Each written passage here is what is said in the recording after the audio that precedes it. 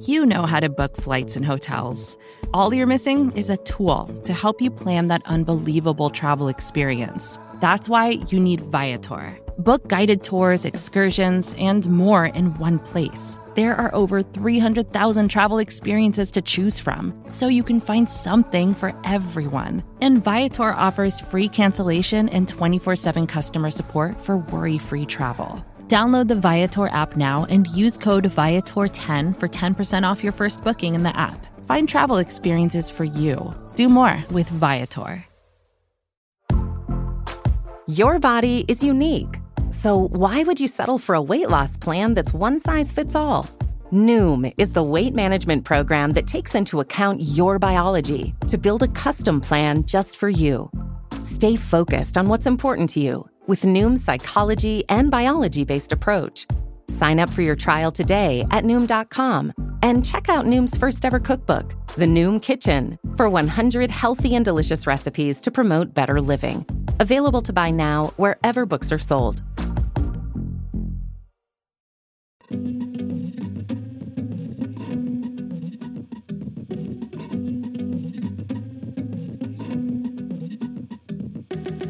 Hello, and welcome to Good One, a podcast about jokes. I'm your host, Jesse David Fox.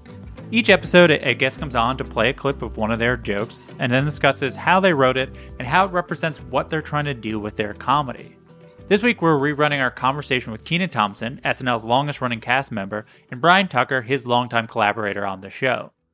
Kenan is in the middle of his 17th season on SNL. And he really is the consummate cast member. The example I always like to use is if you go see the show live, Kenan sings a song before they start the taping. And it's just because he understands that like part of the show is just like putting on a show, like in an old timey, like we're just singing and dancing and everyone's having fun. And Kenan brings that energy week after week after week after week, times 22, times 17. This season is no different, despite the fact that he's currently pulling double duty. You know, he's still killing it on SNL, but he's also starring in his own NBC sitcom, Kenan, which currently airs on Tuesdays. Note, Brian Tucker is a producer on that show as well. For this episode, we talk about Kenan's impression of LeVar Ball, the loudmouth basketball dad who currently has two sons in the NBA. Kenan has been doing LeVar periodically since 2017. In fact, Brian and Tucker left our interview that day to write another LeVar piece. So, you know, they're like talking about it, but you can also kind of feel that they're like thinking about what they want to do with him. So here is Kenan Thompson and Brian Tucker.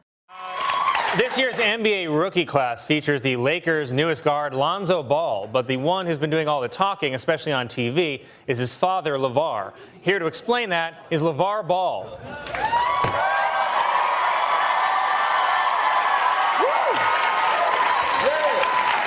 How you doing, Colin? Me? I'm doing incredible. I got one son in the NBA and two on the way. I'm like Earl Woods, Joe Jackson, and Dina Lohan all rolled into one. Never lost. Yeah, well, you certainly like to promote yourself. Like this week, you said that you could beat Michael Jordan in basketball with one arm tied behind your back. You damn right. While wearing a beekeeper suit and hamburger helper gloves. Now, how can you say that? You played college basketball and averaged 2 points a game. You're not going to beat Michael Jordan. Man, don't talk to me about no Michael Jordan. You ain't seen what I can do. Look at me. I am 8 feet tall. I can jump 20 feet high. I once jumped over a super target. This past Thanksgiving, I ate 100 turkeys. You didn't eat 100 turkeys. The hell I didn't.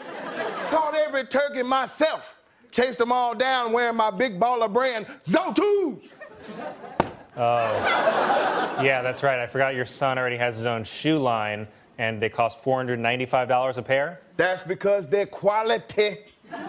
They're made of South African rhinoceros horn. No. That's not a what horn? Rhinoceros. No, that's not. They help you run faster, jump higher, and keep your willy hard as glass. Yeah, here you go, Colin. Okay, I don't know if I want to touch these. All right, well, thank you very much. Your wonderful shoes. Thank you. That'll be $495. I'm not paying you for the shoes. You just gave them to me.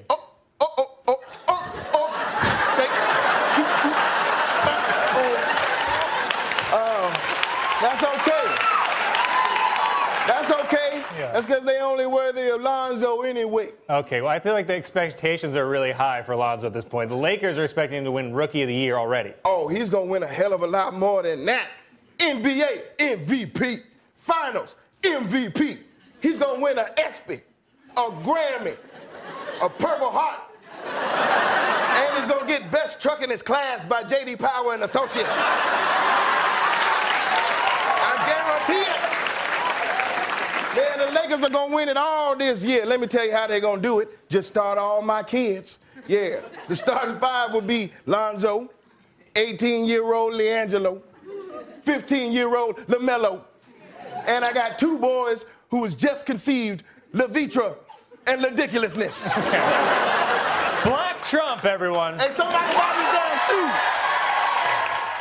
And we're here with the people behind that version of LeVar Ball, Kenan Thompson and Brian Tucker. Thank you for being here. No, thank you for having us. Yeah, thank you. Seriously. I want to start a little bit, actually at this point, almost like 10 years before this happened, to just get some context of y'all two working together. Brian, I want to start with Brian arrived at the show, so this was, I think, Kenan, your third season. I know I've heard you talk about how you're a fan of Chappelle's Show. Did you know of Brian? What was your feeling of him joining? And then vice versa, Brian, did you sort of have feelings about Kenan? Yeah, I had recently spent the summer with like the Chappelle Show because I think I was shooting something in Vancouver or something, and like, you know, one of my comforts was my season 2 DVD of the Chappelle Show. And I just remember him just standing out in that. He was like super hilarious and hanging in the joily. That was my favorite part. Yeah. And then when he came to the show, I told him immediately about that. Like, I was just watching you on the Chappelle Show. I'm a big fan, and I learned about, you know, him writing for Chris Rock and everything. And I was like, oh, so you are intrigued by black culture, are you? Yeah. And, you know, our relationship started kind of there, basically, because I was looking for a way to explain the references that I have that are pretty much, you know, the traditional black culture references in a new kind of way. And, you know, he was my bridge to that. Yeah, and you know, I certainly knew about Kenan and had watched, you know, of course, Kenan and Kel in the first couple years on SNL.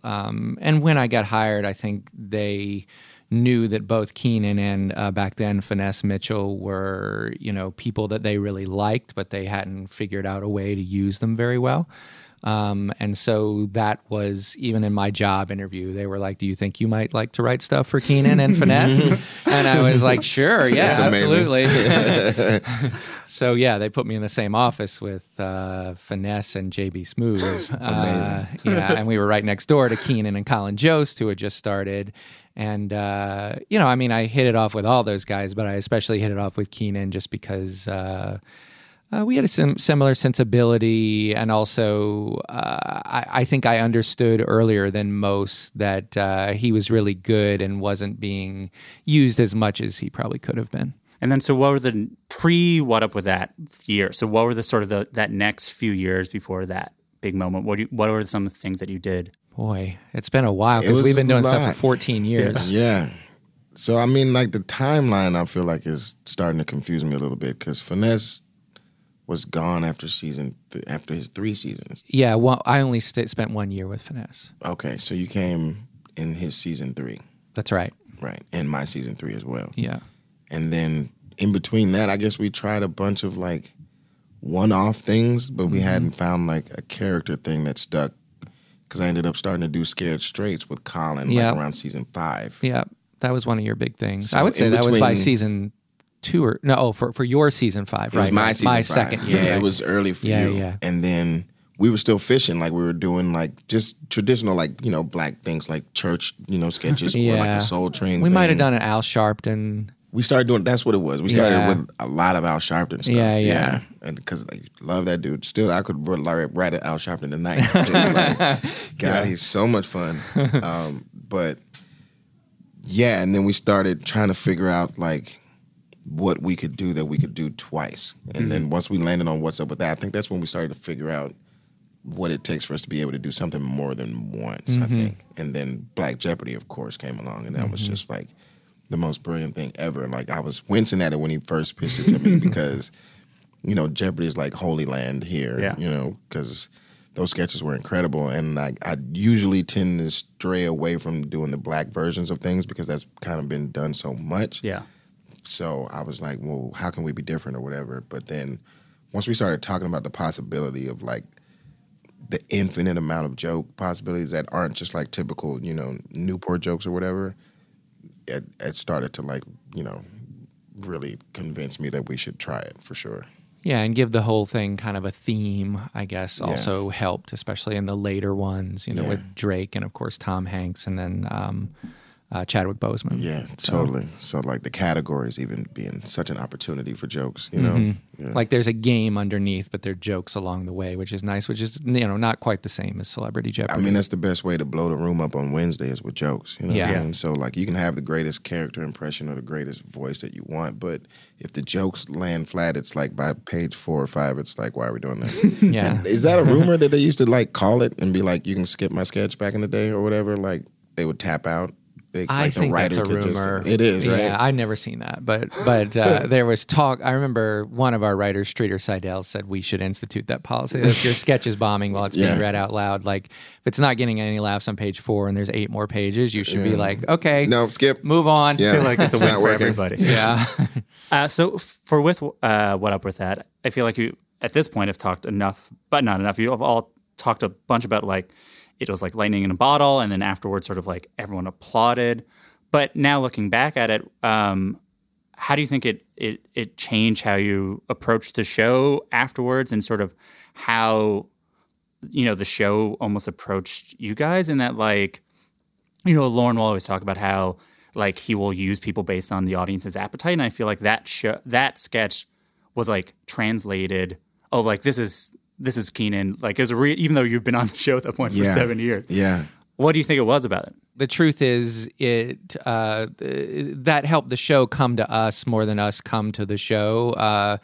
It gave us more leeway to write the kinds of things we wanted because our voice, you know, the things in our voice were being approved of by the audience, and it gave us a lot more trust. Our circle of trust opened up, and we could submit something that we thought was pretty good, and Lorne would be like, you know, okay, you know, by the time it goes to Saturday, they'll make that better. Yeah. Whereas before, it would just have to be really great, you know, right away. Yeah, I mean, for me, it was like finally something that was definitely in our voice that matched up with the tone of the show, which is like things that need like layers and sophistication. So, you know, it was like my first real viewing of like how many layers it takes for a sketch to stand out on a show like that, you know what I mean? And also be like widely accepted by a large group of people. It takes several layers. Like, yeah, we want to like sing, and I think it's funny that nobody gets to talk on a talk show. But then it's like turns like Lindsey Buckingham being there and like that joke always happening, and those are the kind of things it takes to like you got to have like a turn or 2 or 3 or 4, you know what I'm saying? And then having our own fun inside of it, like bringing out, you know, Bobby as Jake the Snake Roberts, you know what I'm saying, and stuff like that. It was just that sketch in particular literally was like layers of like depth of field of like in the front there'll be people dancing, totally. as you, and then in the background there's also 2 more people. Like even the announcer, like it started with Forte as like some weird, almost like 80s MTV VJ look, you know what I mean? For some weird reason, like it was just like endless possibilities in that sketch, and we really like the clear the benches aspect of it, of like even, you know, the 11th cast member can get a small part, you know, and come in and just, you know, have something fun. That's another thing about Family Feud that we like too. Yeah, like, that's it's true. A large cast piece for everybody to kind of score. Like I'm gonna get mine on look and teeth alone, but you know, it's good for everybody to kind of score with like super obscure even. You know, like every time Kate tries somebody, I'm like, I never thought of doing like a Tilda Swinton or somebody, you know what I'm saying? And then she just finds awesome people to do. So yeah, that's another sketch where if somebody, you know, has basically an impression, but it's not enough for a whole sketch, you know, we can throw it in there and it's fun for 30 seconds to a minute, you know, and then everybody gets a little bit. To keep on sort of marching through the timeline, so then 2000 2013 season, the 2012-2013 season ends. So then Fred and Bill leave. Chris and Jason, Andy left the season before. Seth is about to leave. So then Brian, you're named co-head writer. And now, like, Keenen, you are like the veteran of the show. Yeah. I know every week is the same. You have to pitch sketches like everything else. But did you feel like both your responsibilities changed, and did sort of what you expected from yourselves change? I mean, for me, it's kind of always been the same expectation of, like, trying to present something that's, responded to well. You know what I'm saying? Yeah. So that hasn't changed much for me. It might have been different for Brian because he is burdened with, like, actually, like, you're writing, so you're definitely handing in like 2 or 3 pieces a week, no matter what. And if you're head writing, they should probably be on the better side. That would be advantageous. But for me, it's always been about Wednesday and Saturday. You know what I'm saying? So like, I mean, I guess for you, who's now also in the meetings where sketches are chosen, did it have a sense that sort of like whatever was Keenen, your slice of the world, was it being pushed higher up the? It already was by the time I was supervising writer, I guess around 2009, 2010. That's kind of when, again, that circle of trust opened up. By the time I was co-head writer, I basically went from writing a whole bunch of fun things, which mostly Keenen and I did, to being in charge a lot more of the show as a whole. The cold opens, the monologues, to make sure other cast members, were represented, to make sure the kind of pieces that needed to be written that week were being written. And so it's a bit more managerial and a bit less fun. However, what comes along with that is you are also part of the people who are sit in the room with Lorne Michaels and help make those decisions, and there is some cachet in that, and often because you're in that room, your own voice on the show is considered a little bit more priority. But so absolutely, going to head writer changed for me in that way. So it's the summer of 2017. We're now at the time in which this is about to happen. So I didn't remember this. It was during the Weekend Update specials or whatever they're called. It's interesting to watch that back. It's like that's Bill Hader's Scaramucci episode. And what, in general, how do you in a time where the show was especially, I mean, still now, but especially then, getting more intense than ever for political impressions? How does it feel? How do you approach doing the still topical but non-political thing of that evening?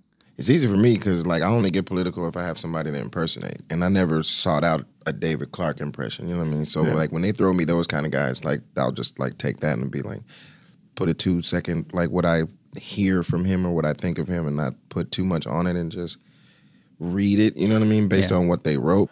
Here with an insider's look is former Milwaukee Sheriff and Trump cheerleader David Clark. Sheriff, how are you? Unpopular among my own people.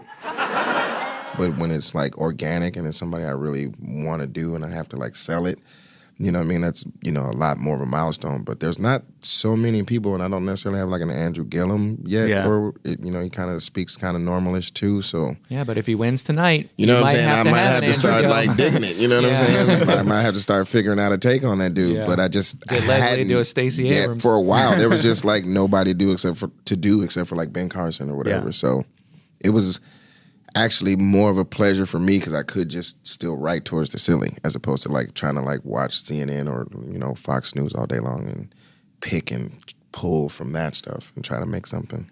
Yeah, I mean, I think this was never explicitly stated, but it's been implicitly stated that our topical comedy, we have to find our niche. And often our niche is not to go right at it. There's so many shows that already do that, that talk exactly about, what's going on. And even our Weekend Update does go right at it. So we do have a piece of that. So what we found works better is doing what we do, which is maybe what we call current events adjacent. It might not be about exactly, what Trump did this year, but, like the cold open we did this week, it's Fox News's take with a lot of fun, different characters that we bring on, because that's something that we can do that Colbert, Seth Meyers, John Oliver, Samantha Bee, Hassan Minhaj cannot do. Yeah. Summer 2017. It's August. Why LeVar Ball? Why then?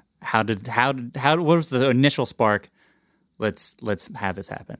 I mean, it always usually happens because they happen. You know what I mean? Yeah. Like, people that pop and like the audience is with it from point A, and I don't have to like sell them on the impression. It's because they're usually in the news or something, like they're current.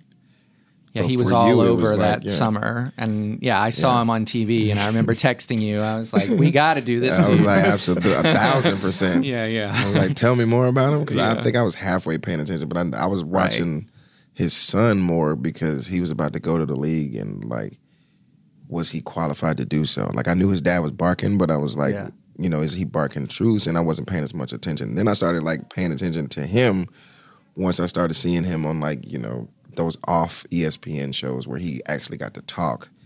And yeah, he's fantastic. Yeah. Like, what was it that you're like, oh, this is Keenan? The blustery arrogance, the energy, the time that he talked about how one-on-one that he had never lost, and he said never lost, and I was like, oh, that's kind of, Keenan can do that well. Yeah, all day long. I think I was thinking he has what I think a lot of your characters, like, he's no self-consciousness, whatever. Yeah. He's sort of like, there's no part of him where he thinks this is not how people talk. Totally. That makes for a great update. Yeah. You know what I mean? Yeah. Speed ahead, locomotive. He's out of his mind. Yeah, and we'll also kind of undercut himself as he says it. Like, we'll talk about the big baller lifestyle that his people are living, but stay in a hotel with free breakfast cereals. Absolutely. 310 rainy mornings. Yeah. What is the first step for you guys to tackle an impression? Like, what are you figuring out together? Are you just talking about the character in general? What is the first step? For that, it was, we had texted over the summer, I remember, and then I just wrote down a couple of jokes and lines, and then we just sat down and Keenan gave his kind of take on it, and then we just sit down and we just have fun and throw out stuff for about an hour, maybe 90 minutes. Yeah. And then you like Brian, like the chemistry is, he formulates it, but that's all that like creative writing background that I don't have. You know what I'm saying? Like, that I thoroughly have enjoyed learning from him over the years. It's like, how do you get into the fun place we want to go? Yeah. Like, that's the most important thing that there is. Like, if the setup's not clear, they're going to miss the joke. Yeah. You know what I mean? And we've learned that lesson painfully, over the course of several different sketch ideas, like just missing the whole setup or whatever. Yeah, and still do. Yeah, you know what I mean? Yeah. And like, we're not, above it.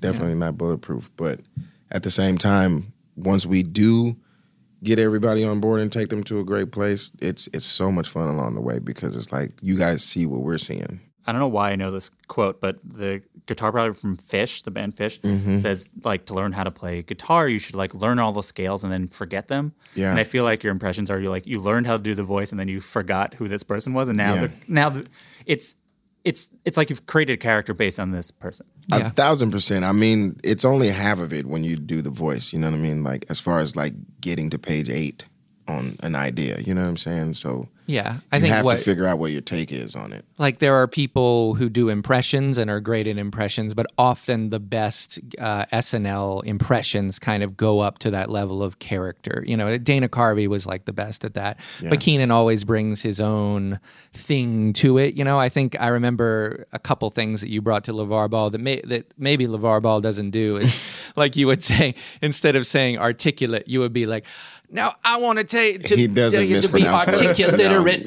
Yeah, he does not mispronounce words, but that makes it fun for me. Right, exactly. You bring some Keenan flavor to it, 1,000%. or in the first one you were like, man, don't tell me about no. The high voice. That's an exaggerated version of what he does when I told you he like pinches up and he's like, when did I do these? Like, right. Okay, how can I notch that up like by 10 and get to like Bobby's character? Right. In general, the weekend update specials like much more chill to write?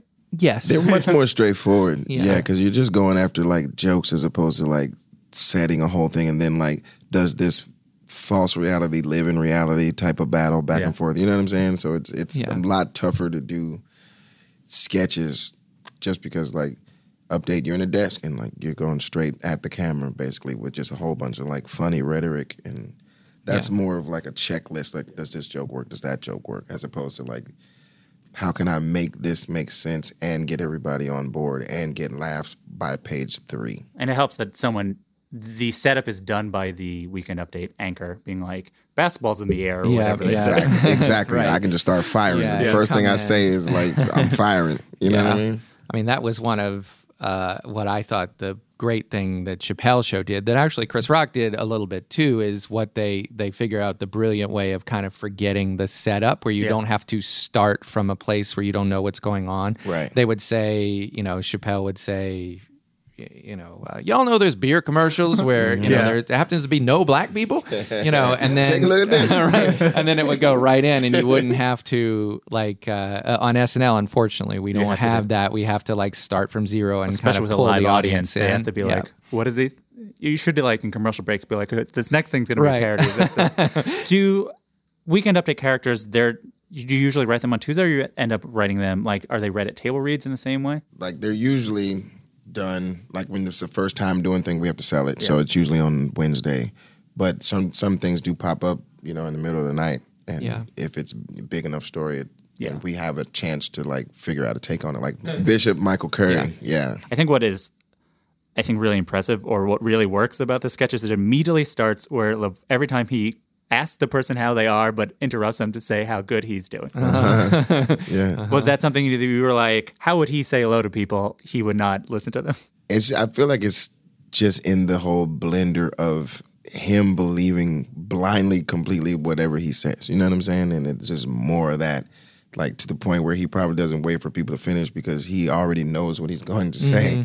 You know what I mean? And like just blindly going with like gut instinct to the point where he doesn't have to react to life. He just dictates life. It's also one of those tone setters that tells the audience what character this is. Right. It's not really a joke. But it's just attitude of like, how you doing? Me? I'm incredible. I don't actually know what the ball shoes look like, so he brings out a shoe. Is that one of the real ones, or do you fabricate? Well, definitely we fabricated. First time, was it? Did the first one have a chicken leg in it? No, that's the second one. Okay. I thought the first shoe they got was real, and then every shoe that was, because he never did a sandal, so everything else that was kind of made up, I think, past that point. So that one was real, and then the joke was that was made of what was it now? Rhinoceros? Rhinoceros?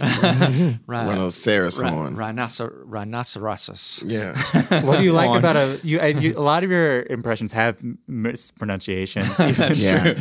That's the thing I got from James, though. He loves writing like mispronunciations. James Anderson, a writer, and then longtime writer. You can't avoid it because he really does it. Well, Colin, as I say on my network, Miss NBC,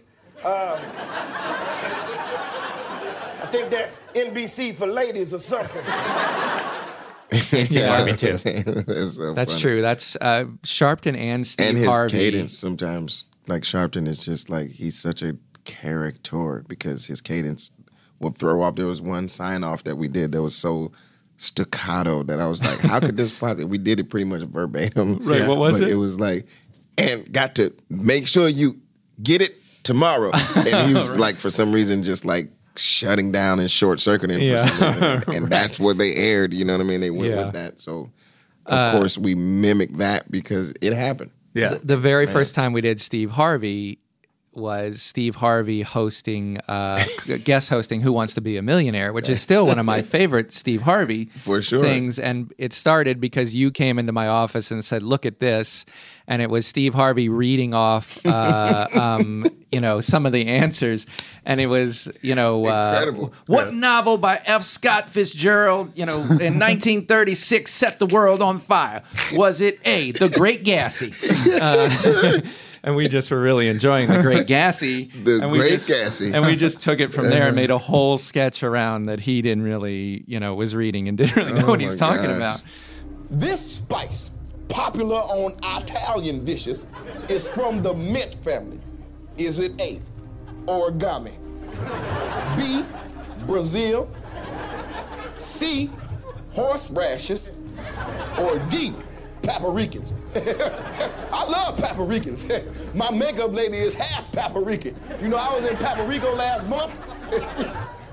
And I think it's also like, if that is part of like what people maybe associate with Keenan impressions, they're like, all right, well, like they'll have a mispronounced thing. Right. Yeah. But I will say, just to have some fun in there. Yeah. as much as Keenan likes the mispronunciation, they really were a part of Sharpton and Steve Harvey. Yes, for sure. Those LeVar, two. maybe not. Yeah. So that one has run faster, jump higher, make your Willie hard as glass. That's right. That is, I wouldn't say the dirtiest type of joke to get. It's dirtier than most, especially that early in the show. How is Keenan, or how are you able to pull it off, or maybe what is it about sort of how he presents a character that can have an erection joke? Yeah. Just seem like, oh yeah, just like a nice. I mean, he seems crazy but harmless. Like, you know, I'm a harmless face. You know what I mean? I smile a lot. So if I'm delivering it with a smile, I can usually get away with a lot. But yeah, it's just going down a crazy man spouting crazy things road, basically. And everybody's like, you know, we don't have to take this seriously because this would never happen in real life. But it might. You know, you never know. That's the beauty of that character. That dude is like a real person, and he could say some crazy shit like that. Yeah, that's one thing that Keenan has that's a real asset, which is there's just a good-naturedness underneath him that even when he's saying something that's dirty or sometimes harsh, that you still like him and know that there's no like malice underneath it. Willie is like a character created specifically for that. Michael Che's totally. most favorite, darkest place to go is with Willie. He loves it. You know, it's like my ancestors used to always say back in the village, you had us at free boat trip. Whoa, Willie. And then it ends with Jost calling him Black Trump. Oh, right. I don't know. It's interesting because like I guess he's a liar, but it felt like that was much more a comment upon this guy than like the rest of the sketch. I guess there's this one in particular. I guess starts with him like a mix of Earl Woods, Dina Lohan, and Joe Jackson. So like there was a bit of like this guy's not a good dad. Yeah. Did it start with maybe a feeling that like this isn't how a dad should be acting? I mean, it's just a suppressive feeling that you get from listening to him, right? You feel like he's smothering his son's spotlight, you know what I'm saying? And like maybe in the beginning he helped talk his son into the league, but like now it's time for his son to like show him, and he can play. It's not like he can't play. So I don't know if he necessarily needs that loud of a cheerleader. And it seems like he's stealing more of the attention for himself, and it's just a lot of that. And I think Black Trump was an observation we had talked about, but the rest of Update was, you know, a whole lot of Trump jokes, and we were like, let's not make this also that. But it was kind of a observation that now we've handed off to Kanye West. He's the Black Trump now. How did you feel afterwards? Did you get feedback from Lorne? Did you think you'd do it again? I mean, I felt great about it. I don't think we like attacked him. personally. No, I just meant think just doing in general, not the comment on it. Just I felt like everybody pretty much enjoyed what it was, especially for the summer audience who might not have been like NBA fans. Like Tucker and I are like sports fans, so like of course we loved it. You know what I mean? But like doing it for like a lady who's like looking at her phone the whole time and she's still laughing. It's like, oh, interesting. Not to just point out ladies, you know what I mean? But like, I noticed there was a lady in front of me that was like, in her phone, and like she should have been paying attention, and like she still was laughing and paying attention. So it was penetrating in one way or the other. Yeah, all the best SNL sports stuff appeals to people who even don't really know the sport. You don't have to be a fan of the NBA to kind of enjoy the LeVar Ball character. Right. And, we used to write Barkley and Shaq, and that also was just kind of a fun, almost comedic duo who you didn't have to know. Yeah. We weren't talking about like triangle defense. Right, exactly. You bring it back the first time a few months later in November. What was your general feeling about bringing things back that led you to be like, yeah, of course, basketball's in the air? In the 1 and 2 range, it's like, yeah, if we did it once good, it should come back twice and make sure the second one goes well. But then when it starts to be like, okay, are we going to do it a third time? It's like, well, that needs to be like really strong, because if it's not, then we're like taking a hit off of like reputation more so, as opposed to like just taking a loss. You know what I mean? It's more of like, maybe you guys should know when you've run your course with things or whatever. But he's kind of the gift that keeps on giving. You know what I mean? You kind of know too when that character slides out there, and you get a feeling that the audience is glad to see that character or not. Yeah. My offspring is gonna rule the world. Just look at me. I am a giant. All right. Full head of hair. 12 fingers. I can pull a tractor trailer 20 miles over a mountain using only my junk. And I'm the only man on earth who's ever eaten just one Lay's potato chip. It ramped him up. Like, it was like, at this point, the reference point was the first version of it, not like the original guy, but it wasn't like a photocopy of a photocopy. You're just like, sort of, there's no bounds to this person. Yeah. Totally. It's a good stencil like to spray paint with. You know what I'm saying? It's like we can come out with a similar picture and, you know, it'll be still like a good masterpiece of art that like can stand next to the original. You know what I mean? It's not like we have to completely switch it up to get strong reactions. We can still live in the same wheelhouse and it still feels fresh because, you know, the insane train keeps it running. That's right. And another good thing about repeating it is like you can lean more into the silly character part of it because the audience knows you don't have to have it as much of an accurate impression. Right. I mean, if you look at like very early Dana Carvey, George H.W. Bush, he's very precise with it. And then by 4 years later, he's just noisy. He's like, not gonna, and it's almost like Dana Carvey doing an impression of Dana Carvey.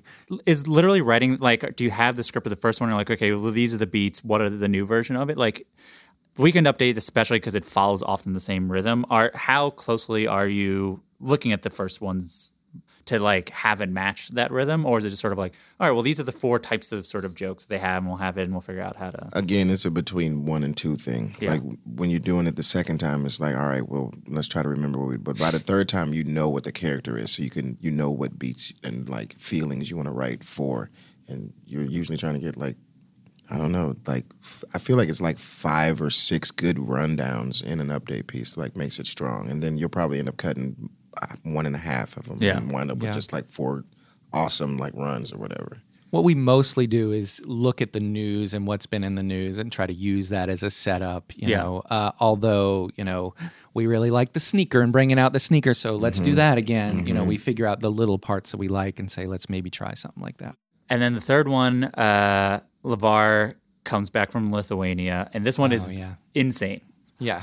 Yeah. Right. Because that whole story is just like, what are you talking about? They went to Lithuania and like he took all of his sons out of here and went over there and to what's the name of the town and like what is Lithuania exactly?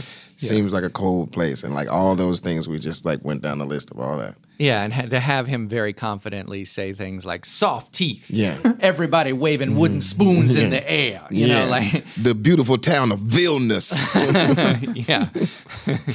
Like that was fun, you know. Also a nice different way than just kind of talking about the NBA. Yeah, because there wasn't a shoe. There was that he makes beat. He has his own brand of beats that he.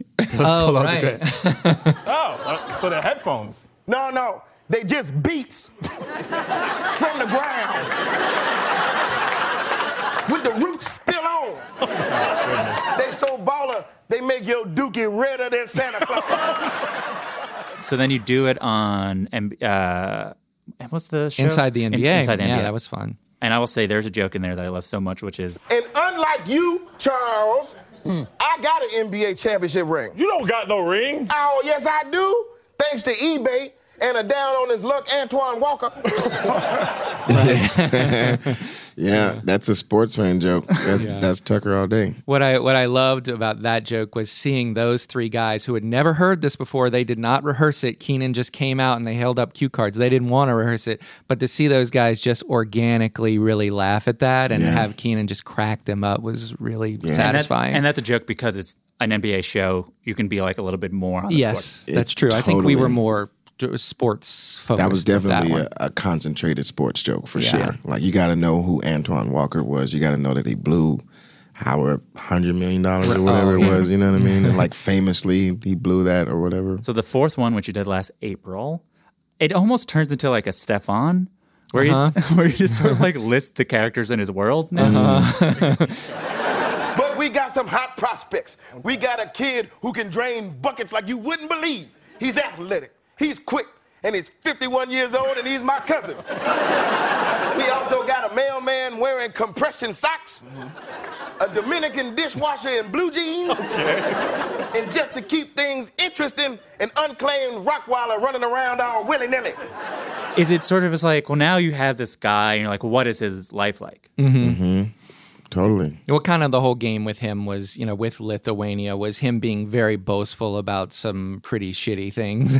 And so we knew his league was going to be a little low rent. And that was a late discovery in doing the character, too. So I think the one after that was like, okay, well, now we have this fun new thing that we've been doing where we can list a bunch of, like, shitty things that he can be proud of, you know what I'm saying? And that was just like another take of that, I think. Yeah, because the first step was just sort of he is boasting about like fine things, and then you're like, oh, he's lying and also treating huge lies as same thing as bad things that he shouldn't be proud of. Right. Totally. What is the feeling of the character now? Like usually I feel like when I talk to people about SNL things, it's sort of like, oh, it ran its course. We've done it 9 times. What is it right now?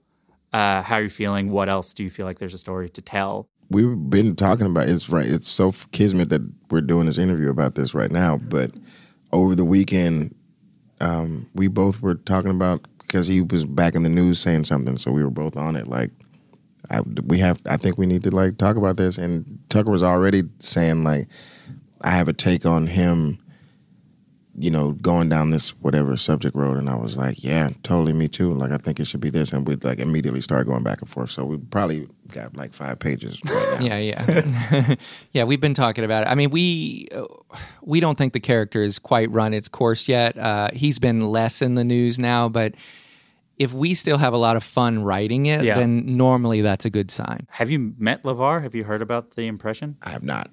I think he's heard of it and like didn't necessarily diss it. That's as far as I heard. I think he's a guy who thinks any publicity is good publicity. Exactly. So he's glad to have it out there. I think it's ultimately like he's the character you can use to talk about basketball, and so much. Even like Big Papi came back, even though he's not been playing baseball. That's what I'm saying. I'm like, I don't know if characters necessarily ever need to go away. You know what I mean? If they're real people, that is. So if people pop back up in the news, it's like, well, then we need to put them on update, especially if it's, something down the road of like the usual of what you're making fun of them for in the first place. You know what I'm saying? It's like them being themselves and saying something outside the normal of, the traditional ABC person that's out there. You know what I mean? That's why we have all these characters that are able to be impersonated like that, So if they pop back up, it's like, have another go at it. And like, I was happy that Ortiz was like received like that. I could have sworn people might have been tired of it because it is one of the, characters I've done probably the most. It's like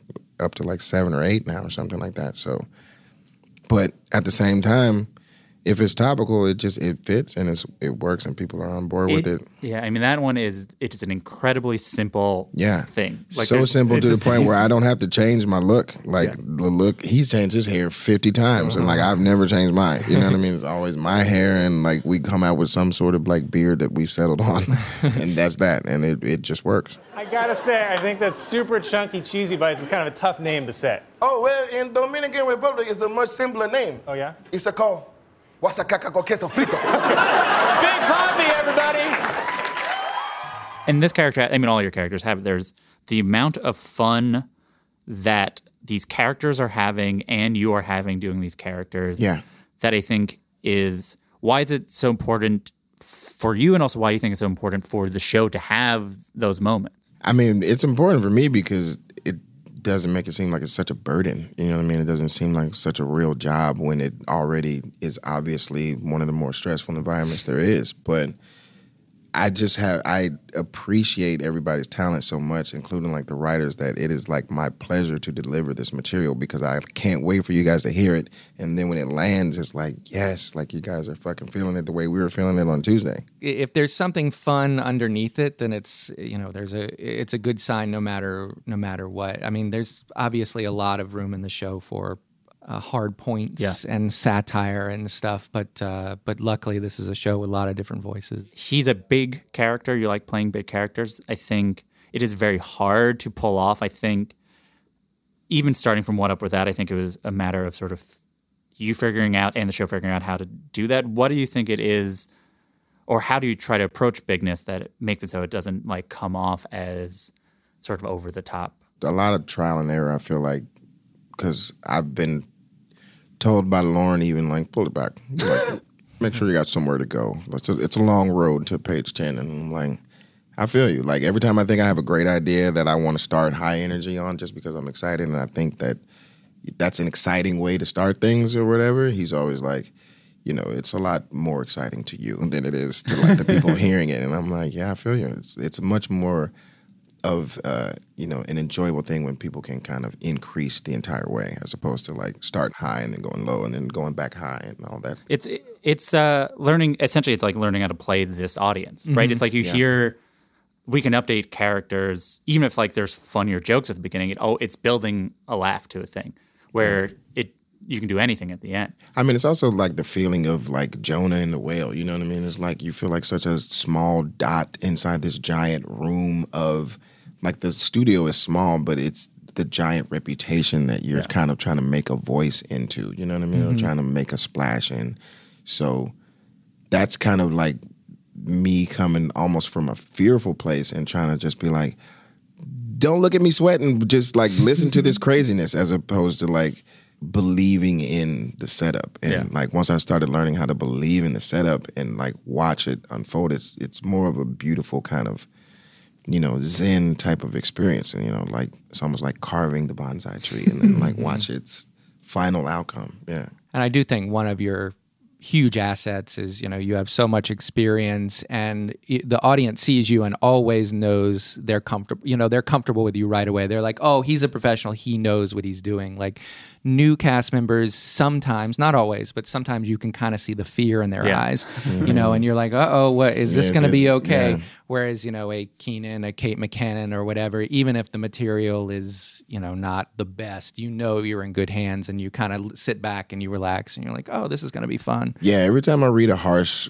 like, review, it's usually like, but I'll still take it any day just because I like Keenan or whatever. And I'm like, well, thanks. Like, I appreciate that. But taking the whole, like, being afraid of the audience, you know, element out of it is a huge part of it. Yeah. And there's different ways to do that. Like I said, I used to do it just in high energy or in voice in the beginning, and then I had to learn how to mature through the, you know, leading the audience down a road, you know, that they don't necessarily want to go down, but, like, they're going because it's my segment now. You know what I'm saying? So yeah. We'll be back with more Kenan Thompson and Brian Tucker after this word from our sponsor. Nice. Let's get that money.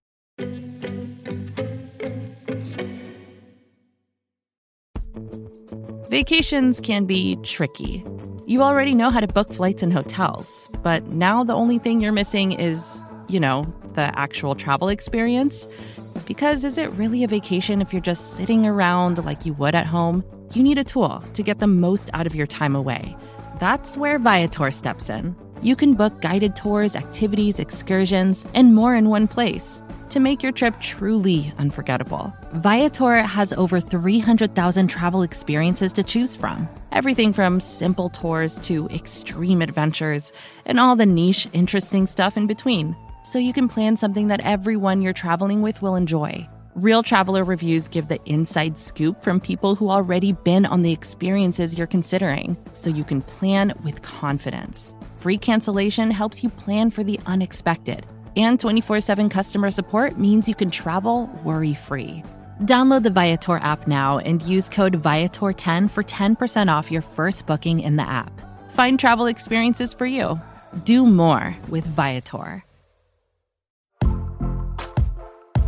Most weight loss programs focus on restriction and inflexible routine, which is why most diets fail. But Noom isn't a diet. It's a weight management program that uses psychology and biology to help you develop healthy, sustainable habits. Noom believes that weight loss starts with the brain, and their daily lessons are tailored to help users understand the science behind food cravings and eating choices. Whether you want to lose weight, increase physical activity, meet a health goal, or simply change the way you think about food, Noom can help you build healthy habits while still enjoying your favorite foods. Stay focused on what's important to you with Noom's psychology and biology-based approach. Sign up for your trial today at Noom.com and check out Noom's first ever cookbook, The Noom Kitchen, for 100 healthy and delicious recipes to promote better living. Available to buy now wherever books are sold.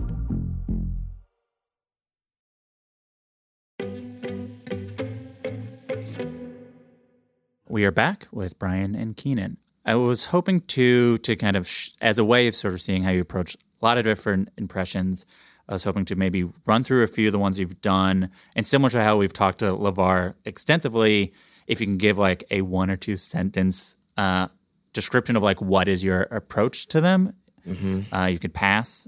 Some might be ones you do with Brian, some might not. So first is Charles Barkley.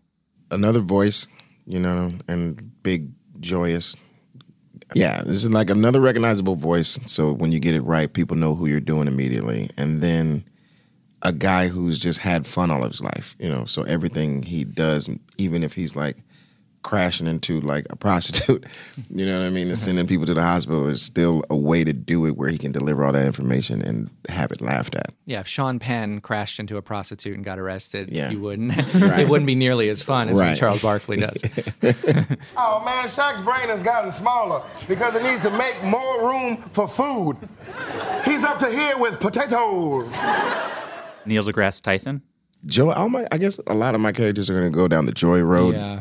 Totally. He seems like he just gets such a kick out of science to me, which I find to be slightly humorous. And I don't know how he grew up without a scratch on him. You know what I mean? And, he's just one of those guys. And I when I first met him at like Comic-Con in San Diego, and I heard how he like talks for real, he speaks like, not to call him a nerd, but he's very nerdy when he talks, you know what I mean? So I was like, oh my God, on top of everything, he's a nerd that's going to make space and time travel cool. He's just awesome. What's happening on Monday is a once-in-a-lifetime solar event. Imagine, if you will, 2 minutes of total darkness at 2:30 in the afternoon Eastern Standard Time. You haven't done it in a while, but Whoopi Goldberg. I love Whoopi. I've known her for a long time, and she's one of those people that you kind of just have to do, Yeah. because they're on doing The View, which is like a good opportunity for cast members to get into a sketch with, and it's just who's out there that you can impersonate and make a character out of to try to get on the show. She's one of those people. Stop trying to solve a historical mystery, Seth. You not Dan Brown. You didn't write the Da Vinci Code. Look, we weren't there. We don't know who did number one or number who on what back in the day. Bill Cosby now. Bill Cosby now, it's like what we know about him now, you know what I'm saying? So like that's how we get into that. Like I take the old, what works, and I put in a new engine because of the new information we have, basically, which is tough because I feel like it's burdensome now. Yeah. So like I'm intrigued by like when like Kyle and Beck have to play people that they strongly disagree with, and Kate too. A lot of the time, it's like, does that, like, how burdensome does that feel to have to portray these people? They're usually like, it is a little bit, but it's such a relief to get it right and like show the absurdity of some of those people. So that's kind of like the relief of it, I guess. Yeah, I mean, I like that you played him. Still, there was that kind of fun underneath it because he just decided in his mind that he wasn't guilty of any of these things, and that's how he's been behaving. Yeah. But that also kind of, if he was kind of creepy or whatever, I think the audience would feel that. And well, it's we've nice also, that from doing the show so long, where the audience is like cringe and start to check out, and it's usually down the creepy road or like insult road or that kind of thing, like malice. Malice is not as fun as even if people joy knocking people down a notch. And when I was fighting incarceration, I had no idea that one of the staple foods of the prison system is Jell-O. And then Steve Harvey. Another one that I've known for a long time and have just watched basically, and very familiar with him, the entertainer, and him, the person, and like I watch his interviews and like how he, the person, is. And that's where I take it from, like, because we mix in probably him, the person, more than anybody that I've done. Because like when I do Whoopi, it's not who Whoopi is. It's just some weird take that I have that I think I can get a laugh from a look and a weird, it's not even her voice. You know what I mean? And LeVar is just down the crazy road of spouting rhetoric. So with Steve, since I do know him so well, and a lot of people that necessarily don't up until the point where he had his talk show. I was able to put a lot of like matured version of a character. It seemed like a lot more worked out impersonation to people, and they like that's when they're like, man, you got him down cold. And I'm like, yeah, I kind of know him, but I also kind of know like what pushes his buttons, you know what I mean, and stuff like that. Welcome to Celebrity Family Feud. This is one of about 4 different daytime shows that I host. Every one of them is playing right now on that little TV that you can watch while you're pumping your gas. And I will say that character, I would say more than any character that we've done, has kind of evolved, where when we started, he was just kind of a dummy who wore crazy suits. Yeah. And now in the Family Feuds, in a lot of ways, he's like the smartest guy in the room, and he's kind of making it's kind cracks of amazing. About everybody. Yeah, he's like maestroing real strong between like the craziness that's happening around him as opposed to like we tried to deliver the crazy through him in the beginning. It's interesting. What I like following the Steve Harvey impression is his arc has like followed your arc in general on the show, in so much as like first he's sort of like he was a bit part in things, and then like, oh, here's this one joke, and then you can like, oh, he's the center of the thing, and then now he's this facilitator. He's like, as sort of Kenan you have evolved to like taking on what was like a Phil Hartman or what Bill Hader did, or like Dan Aykroyd, of like, you are this glue of this show. You play game show host, where I feel like Steve Harvey was like an entry point, and Black Jeopardy was an entry point to you just playing game show host. Totally. What does it mean for you to have that role, and sort of Brian as a sort of observer? What do you think it means for the show for Kenan to be the person that has that role? I mean, for me, it's always incredibly flattering. You know what I'm saying? Like, to become a good piece of, you know, a 44-year machine, it's like, man, that's what we all strive for in the audition, is trying to get the show, and then to do it well, it's like so very blessed beyond using just that word, or lucky, you know what I mean, and shit like that. It's just like on another level, because I've seen it go left and right for so many different people. Like, I've seen people that have, you know, are on another level beyond me, of course, you know what I mean, and then there's people that have had it go, you know, in a tragic direction at the same time. So to be on a good side of it, it's a great feeling, of course. But at the same time, I feel a large sense of responsibility. You know what I mean? Like, I don't just take it lightly. That's why when people tell me that, like, every time I see you on TV, like, it makes me comforted because I know I'm about to have fun. Like, I cherish that shit. You know what I mean? I take it seriously, because otherwise I'd be wasting my time. I'd be pissed. Yeah, it's been really, you know, gratifying, you know, as well for me, because I think for, you know, many years Kenan kind of struggled to get out of that basically Nickelodeon label, and then finally people know him as SNL, and now people know him as kind of a, you know, a senior person on SNL, and I think it's because he's always just steady, always good. You know, you're going to get a certain level of quality from him in every performance that he gives, and that's tough to do, you know. I mean, I said it in my piece that I wrote on Slate, but there's the chair that they put right next to the host, you know, of the cast member, because you know that cast member kind of sets the tone for everybody else, and he's got that chair and had it for a few years, because you know he's always going to have fun with it and bring a certain amount of professionalism to it. I want to bring up Black Jeopardy again in sort of this context, which, you know, we recently had that oral history, so you know, which I recommend anyone readings on Vulture. It's fantastic. But beyond sort of what makes a sketch so special and so great, and then how you keep on adapting it, which is like one of the great things a thing can do on SNL, both from being here for so long. What does it mean for a sketch like that to succeed at SNL, both in sort of as the culture mass and also sort of the culture at SNL? It's everything, especially when, like I said, you're spinning off of something previously that was, you know, so coveted and beloved. So for it to go, I was so happy on Wednesday, because I knew Saturday was going to be fine. Like, once Wednesday went over well and people like actually heard it out loud and like heard how great it possibly can be, and nobody was standing on the side of like, well, you know, they're going down, you know, a road that's been already carved out or whatever, I was just like, that's what's up. So, you know, anything past that was always like icing on the cake. The fact that we could do it twice, or the fact that, you know, it went well the second time and then stepped up with Tom Hanks and then stepped up even with Chadwick, you know what I mean, Boseman. Yeah. It was just like, yeah, I'll take all of that to the bank, because I knew it was great the first time we did it. That sketch, I've said this in other contexts, but, you know, I've been writing sketch comedy since '99 for Chris Rock, and that sketch is easily at the top of my resume and the thing that I feel most proud of, just because it, especially the Tom Hanks one, appealed so broadly to so many people and kind of made people laugh while also making them feel included, which is really hard to pull off. And we've been trying to do it, every now and then ever since, and still can't quite, do it. And that was, a whole lot of great things coming together. A great host in Tom Hanks, a great, person to keeping together, and Keenan, Michael Che and I, were frankly at the top of our game in writing it, and, all those things. And then the time that it was, it was a lot of stars aligning to have that one moment. And so feel very gratified and lucky that it happened. Che has talked about how SNL, because it's an institution and sort of a symbol of mainstream culture, sort of inherently it's complicated how it could comment on race because it is part of like the mass. Mm-hmm. How do you think how do you think Black Jeopardy was able to transcend that?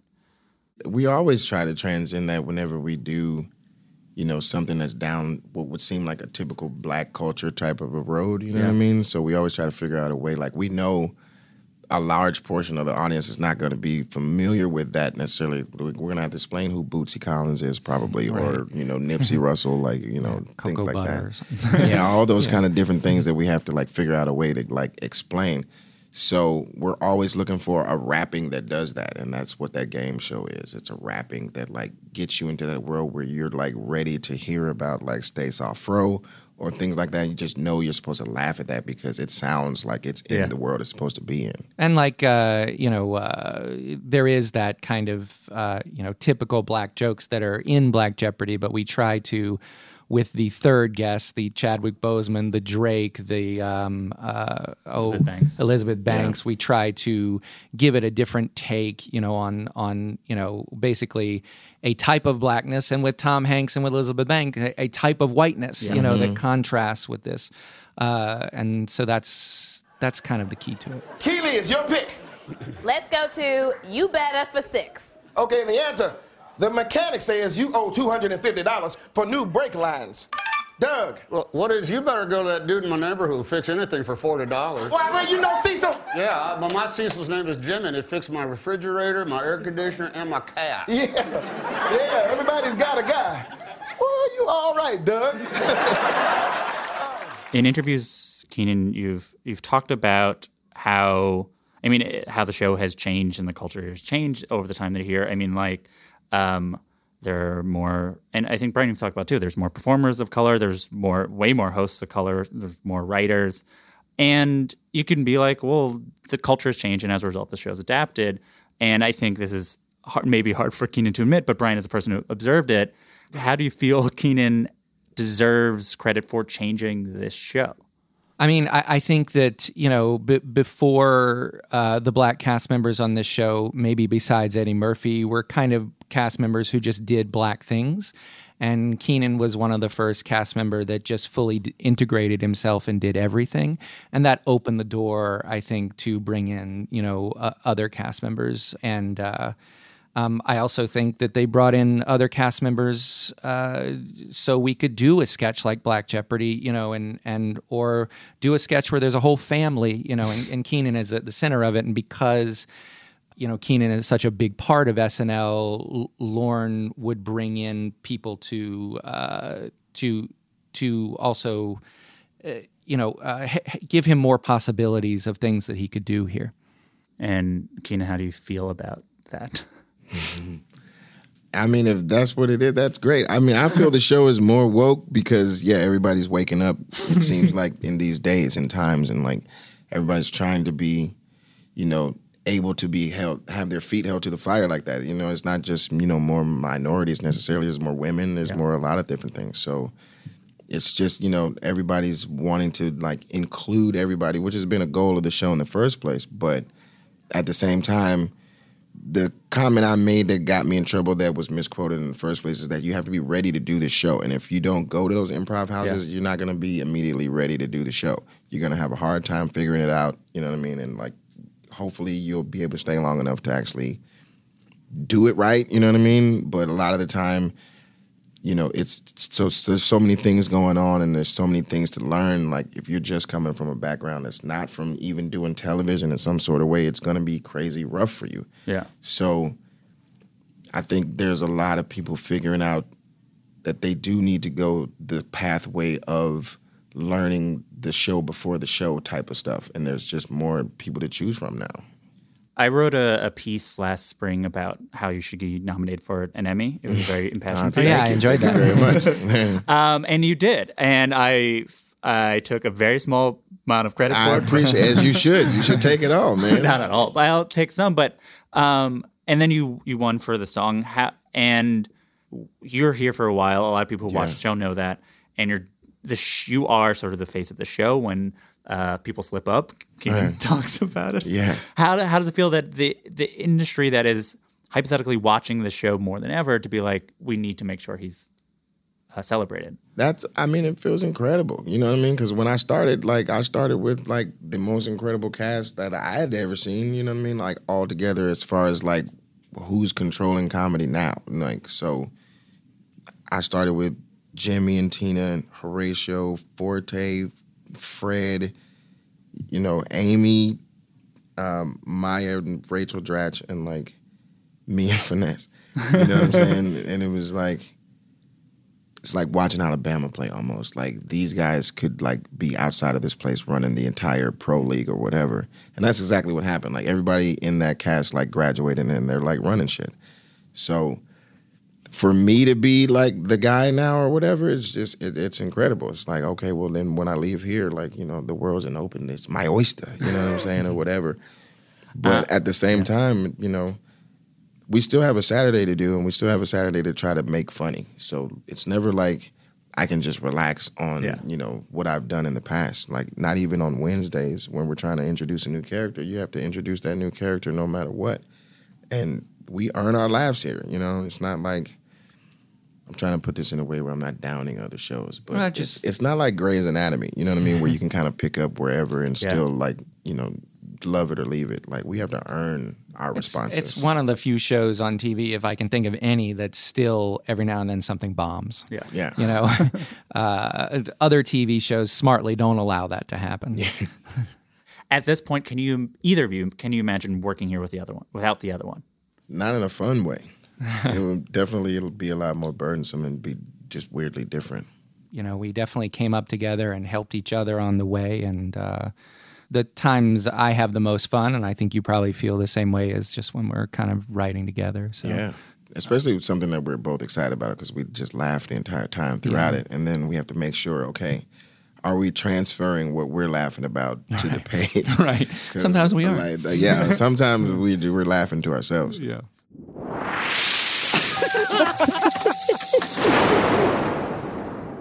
So that sound means it's time for our final segment, which is called the laughing round. It's like a lightning round, but because it's comedy, it's a laughing round. Love it.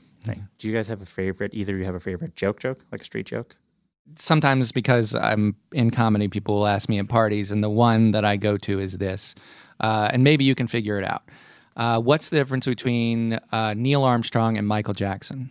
What? So Neil Armstrong was the first man to walk on the moon. Michael Jackson fucks little boys. That's a nice one because it zigzags a little bit. Yeah, my dad told me this joke. You're going to start it up. 2 Jews. Hold on. Right.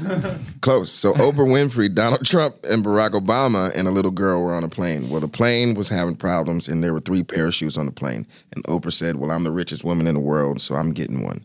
And Oprah took the parachute and jumped out the plane. And Trump said, well, I'm the president, so I get one. And he jumped off the plane. And Obama looked at the little girl and said, my dear, you're the future, so you take the last parachute and save yourself. And the little girl looked at Obama and said, no, we both get one because Trump took my book bag. It's like, damn, that's a good one. That is a good one. Is there a sketch that either you wish you wrote or a sketch that you wish you were in that someone else was in that you can kind of steal? Like that person was never in it. It's a new universe in which it stars Keenan and Brian Tucker wrote it. Any Kate McKinnon sketch. Yeah. Like, she does such incredible work. It's incredible. The Key and Peele substitute teacher sketch is such a God. great sketch. Hell yeah. And I know you would do that well because you're so great at messing up names, you know. Aaron. Aaron. Yeah.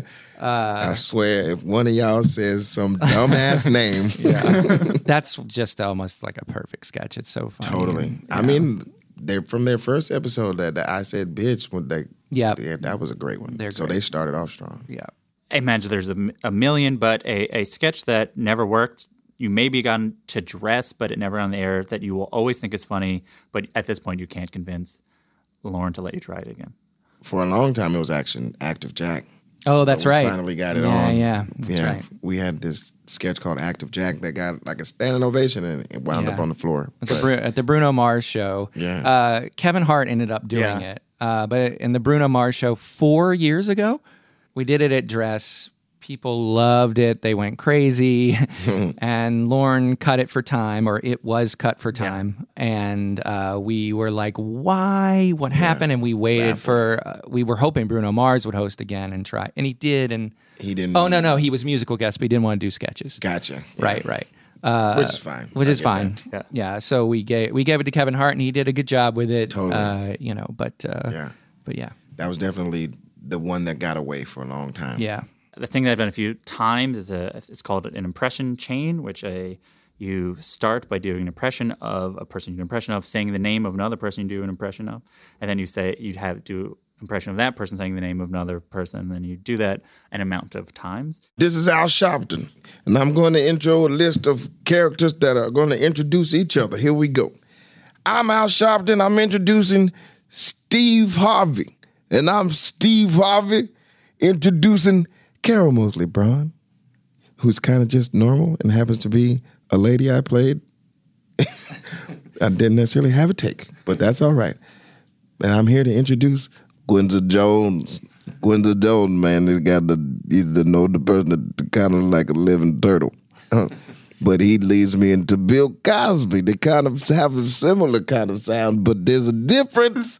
We all know what that is. And then, of course, there's Charles Barkley, who's kind of down in a different register, but becomes like more of a specific thing when you know I'm doing it and talking about donuts. And then Ving Rhames. Did you ever try a double pork porterhouse sandwich with barbecue sauce as just a sandwich?